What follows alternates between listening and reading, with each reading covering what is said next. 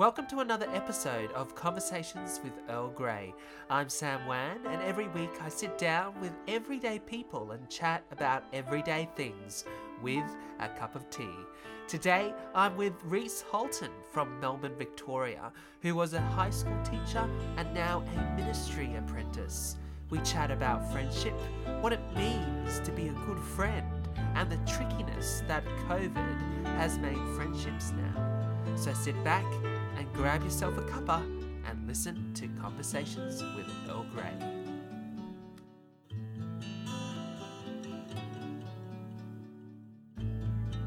Hey everyone, today we have with us Reese Holton.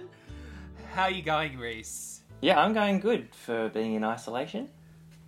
Yeah, and you're all the way down in sunny Melbourne.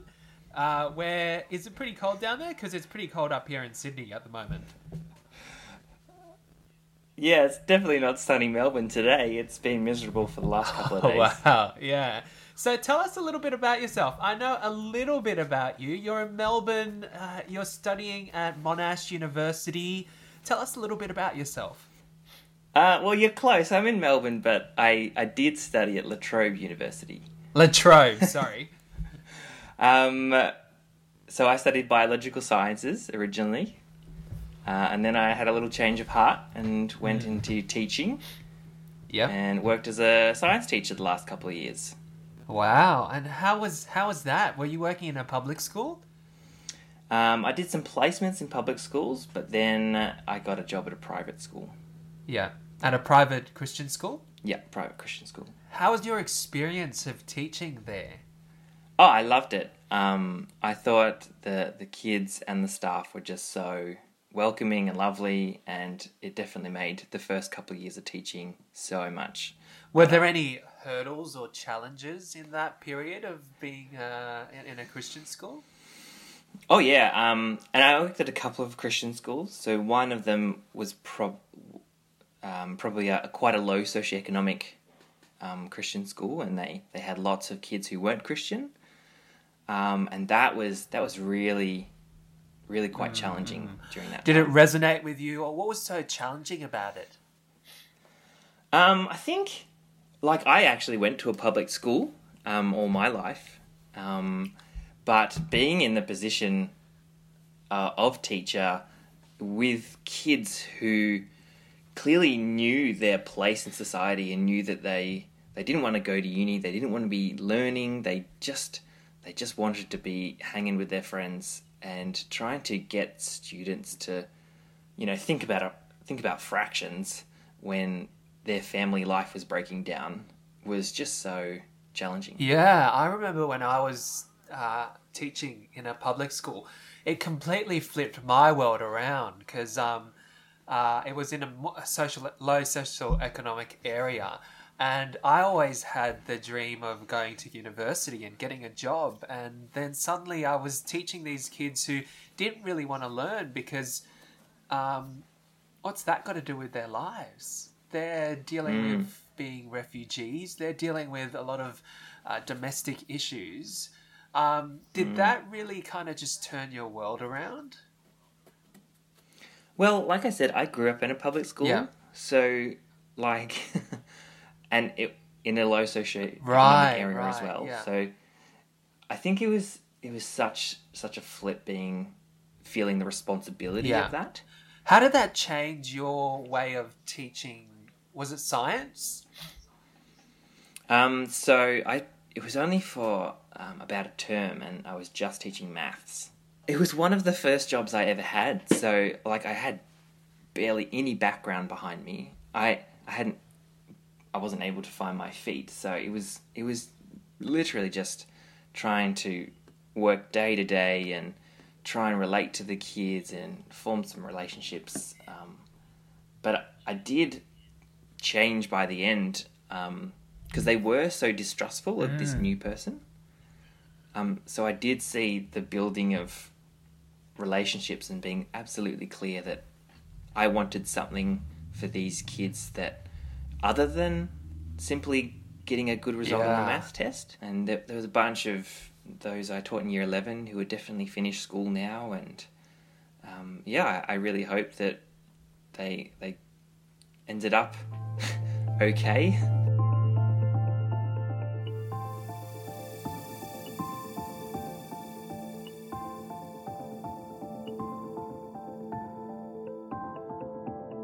Reese, tell us, what does friendship mean to you?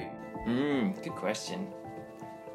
I've been trying to think about this for a long time, because I think growing up, friendships for me were simply just, people that I felt comfortable with, who I could just have a bit of fun with. I don't think I really trusted many people or invested heavily in people. But that did change a lot during my time at uni. And so now I see my friends and the building of friendships more of I guess maybe people would like the term family. They're these people that are so integrated into every part of my life. What changed at uni that led you to see friendship as family? I think there is a very big realization that I hadn't put relationships as a priority, and that actually did make me feel quite empty and lonely, and I definitely saw the impact of having those just very superficial connections. And I guess, why particularly use the term family? Why not another word? Why family? I think I like the term family because it speaks volumes, and it's probably one of the last structures we have in our society that speaks of lifetime commitment and accountability. Yeah. Yeah, lifetime commitment and accountability. So would you say that there are certain friends that you hopefully will be friends for life? Yeah, and I guess that's the tricky part, because I can want that, but that's very hard to get, and I wish for them, but that's because it's such a reciprocal thing, isn't it? Because you can see it as family, but they could see it as an acquaintance or as mere a passerby in someone's life. And I think that's where a lot of anxiety and fear and risk, I think, comes into relationships now, especially at my stage of life where, I'm kind of a young professional. Most of my friends are just started work, they're figuring out their own romantic relationships, moving to places, so everything does feel up in the air. So we're talking about the idea of courage and friendship, because friendship is such a reciprocal thing. It does take a lot of courage to, in many aspects of friendship. When you start a friendship, it takes a courage to see and test the waters and see whether it works. But also it takes courage to say, to tell a friend that they're doing something that's harmful or unhelpful when they don't see it as harmful or unhelpful. And it takes courage to forgive friends. How have you seen courage displayed in friendships in your life? Yeah, that's tricky because, like I said, I think I kept a lot of friendships at a distance, and only when I did start trying to invest in people that I did realize that the stakes personally do feel so high, because if I have, and I have in the past tried to confront friends with things that I think are really damaging to them and other people, and that has really hurt them, and they've then wanted to hurt me, and that feels like some of the worst things that I've experienced. Was it hard to pluck up courage to do that? Oh yeah, like I remember one instance where I wrote out what I wanted to say to one of my friends about 3 or 4 times before I eventually talked to them, and I remember changing everything about what I was saying each time, and that was like weeks of build up. Yeah. And yeah. And how would you describe courage in that time then?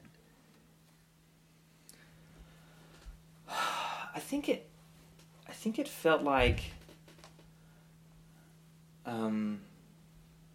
it was definitely trying to love with enormous risk of not being loved back. You would need to have a huge heart for that, wouldn't you? Yeah, which does feel hard to come by.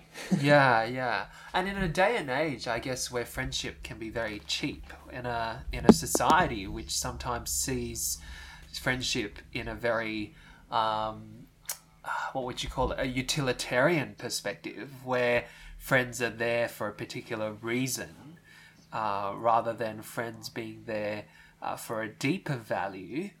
How do you see a deep friendship in your life? Do you have any examples of a deep friendship and what that looks like? Well, for me, one of the biggest things I think I've realized that I value is trust. And trust that they will love me when I'm vulnerable. So there is a couple of people who I know that I can probably tell anything to, and they're not going to freak out. They're gonna sit with me, and they're not going to leave. They're not going to just gossip behind my back. Yeah. And they're going to tell me the truth. I really value them being honest with me. Yeah, I remember I have a friend who I was going through a really tricky time, and I was really questioning our friendship. And he kept saying, you know what, Sam, I'm not going to let go of this friendship. And that actually, I think, takes a lot of courage for him, because I could easily have let go of that friendship. And that meant it would have been a great hurt for him. But he kept reminding me that, yeah, we're still friends, and I'm not going to let go despite the ugliness that you might show.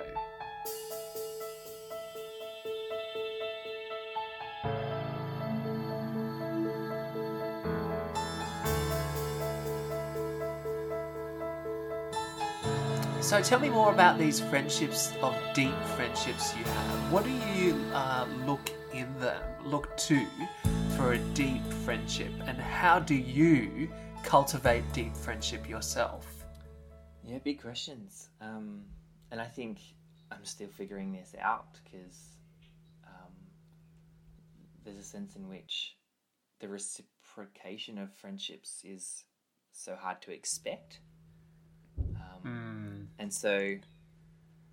And I find it difficult to trust, because, again, I don't want to be hurt, and that courage to put yourself out there in a friendship does take its toll. Yeah. And how have you been faring with friendships in this COVID and slightly moving into a post-COVID season? Has it been a tricky time? Actually, I think I found it helpful having this space to think, because I am such a person that gets lost in my work, and I can just want to be distracted from thinking. Yeah. And so the initial parts of this lockdown were a bit difficult, and feeling that loneliness was quite sharp and strong. But I have really appreciated this time to really think about what I'm doing, and have some slower conversations with my friends, and talk things through without having that rush of life. Yeah. I love how you're talking about having that slower time with friendship, because it does seem, when we are busy, I kind of have this thing where I have 1 hour slots for people, back when I was at university, because university time ran at 1 hour slots. But then when COVID season happened, it just slowly, it was okay to have short conversations of 20 minutes, but it was also okay to be on Zoom, and some of my friends do crafternoon together on 4:30 every Tuesday, and we hardly ever talk, but we just spend time and just craft together. Some people knit, some people crochet, and I just sit there laminating my books, which is very soothing. But I love that idea of slowness. Yeah. How has that slowness enriched your relationships? I think it's been a hard lesson to learn because I'm just such an impatient person. I want the job done yesterday, and I think I've taken that onto relationships where I've said, "Look, I'm all in. Are you all in? Give me an answer right now." I've seen the damage that I think I've done when I've expected people to be quicker than they can be. Because it's like friendships are like school dances, aren't they? There are. I didn't go to my school dance, so enlighten me. Oh well, like there's that awkwardness at the start, but then you see someone and you kind of, the guys slowly approach the girls, and the girls kind of slowly approach the guys, and there's that kind of ritual of, oh, should I ask? Should I not ask? And as you start asking for a dance, you kind of go into less intimate, and then you slowly go into circles of intimacy, and as a Christian, healthy intimacy as well, I might add, one Bible length away.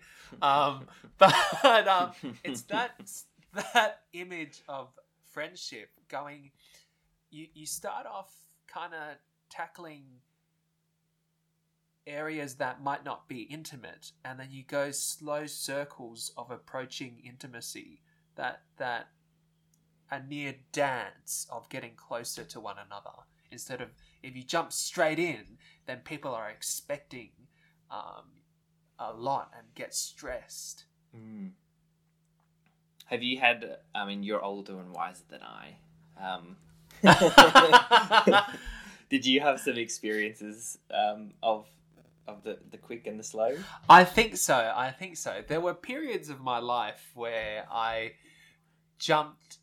really, really wanted friendships. And so I jumped into friendships really, really quickly without knowing, and the other person kind of feeling intimidated, and I didn't know that they were intimidated. Whereas there were other seasons of life where it was okay to just do shallow stuff together, and that was a really good friendship. So I think there are friends for seasons. But also I remember going to Bible college, and since everyone was already jumping in quite deeply into stuff, friendships just brew at quite a deep level very, very quickly, and people had to learn very quickly also how to give each other space. So it's been a bit of a journey in thinking through that.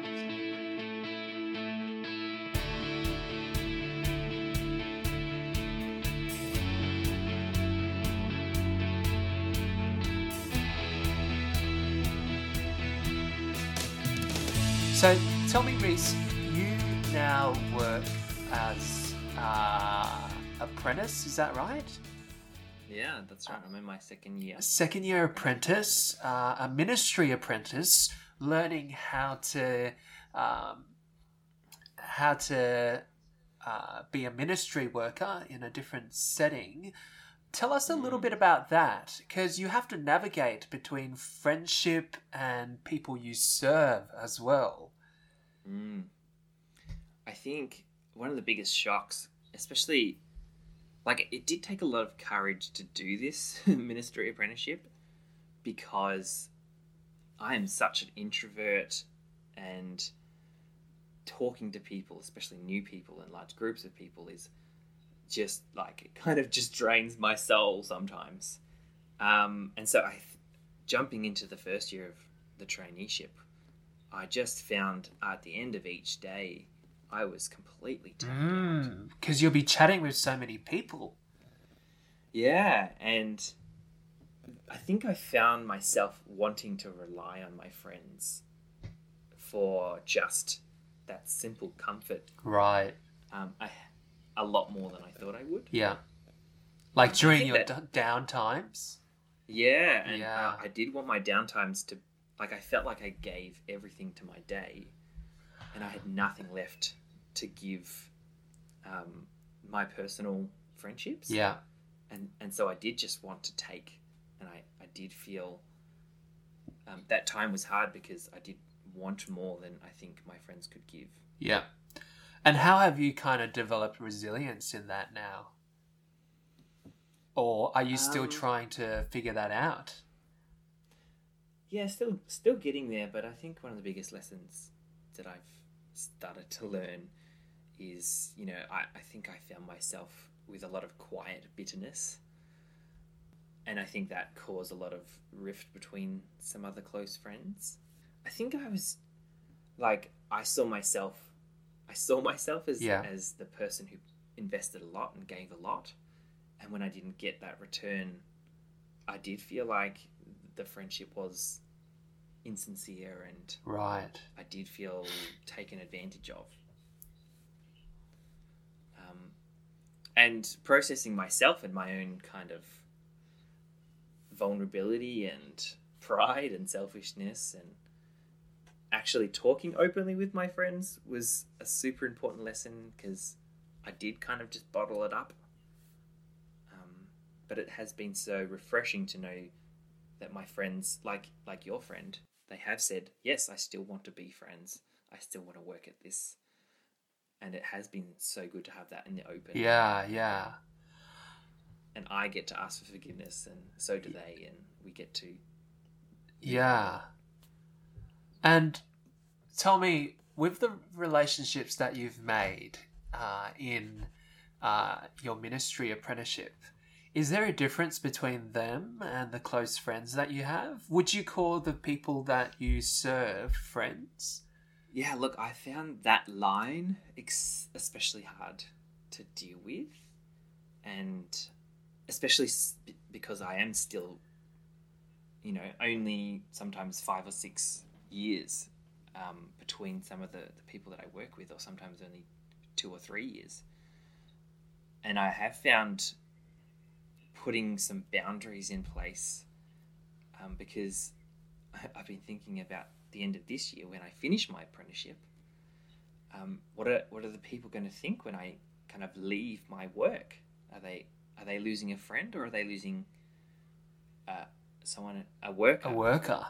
And I've actually struggled with that, and I'm still not sure what that looks like, because I do like to build those close relationships where people can be honest, and I can give them the truth. But yeah, it's hard, isn't it, that fine line between ministry worker and friend in this day and age. So tell me, what's next in the life of Reese after this apprenticeship? I wish you had the answer to that one, because I definitely don't. I have a couple of options, because there's been a lot of questions throughout this traineeship whether this kind of ministry is for me. Yeah, I know I still love people, and I want to still work amongst young people, but I'm not sure yet what that looks like. Whether maybe teaching was a better fit, or if not, maybe a few years at something like a Bible college would do me some good. Yeah. Well, we don't know, do we? About where we go. I was just recently chatting with one of my friends, Fiona, who is now in ministry, in serving for a church, and she wouldn't have thought 30 years ago that she would have gone to Bible college as a young mother. and going into ministry 30 years later. But I actually, when I think back to when I was young, my dad was a youth leader in church. And me being the proud teenager that I was, I said, Dad, I know you're an elder, I know you're a youth leader, but I'm never going to go down that track. That's definitely not for me. And then I look at my life now, and it just was some completely different to what I expected. Yeah, sometimes God is a comedian. So tell me, I've got a last question for you. What does it mean for God to be a friend? You're a Christian. Well, I actually still remember a camp that I went to when I think I was about 16 years old. And they preached on John 15. John's describing Jesus' ministry and Jesus talking to his disciples. And he says, this is a friend that... And one lays down their life for their friends. And you are my friends. A true friend is one who lays down their life for their friends. Yeah, and that was pretty shocking to me when I was 16, because I didn't see God as a friend. He was more of a big, scary judge who sat on his throne and threw lightning bolts at me.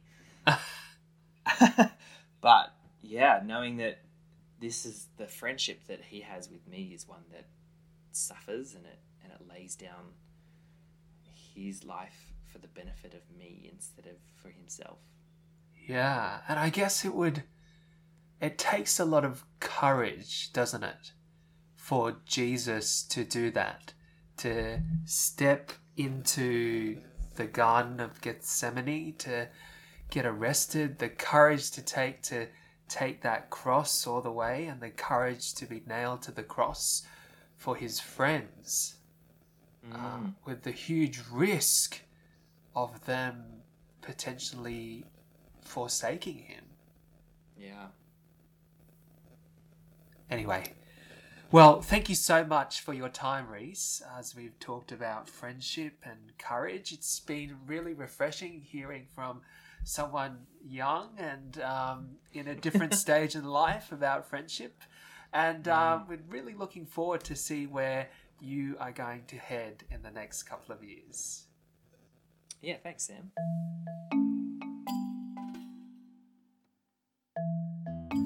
If you liked what you heard, you can subscribe to us on Spotify, iTunes, and Google Podcast, or you can join us on podbean.com.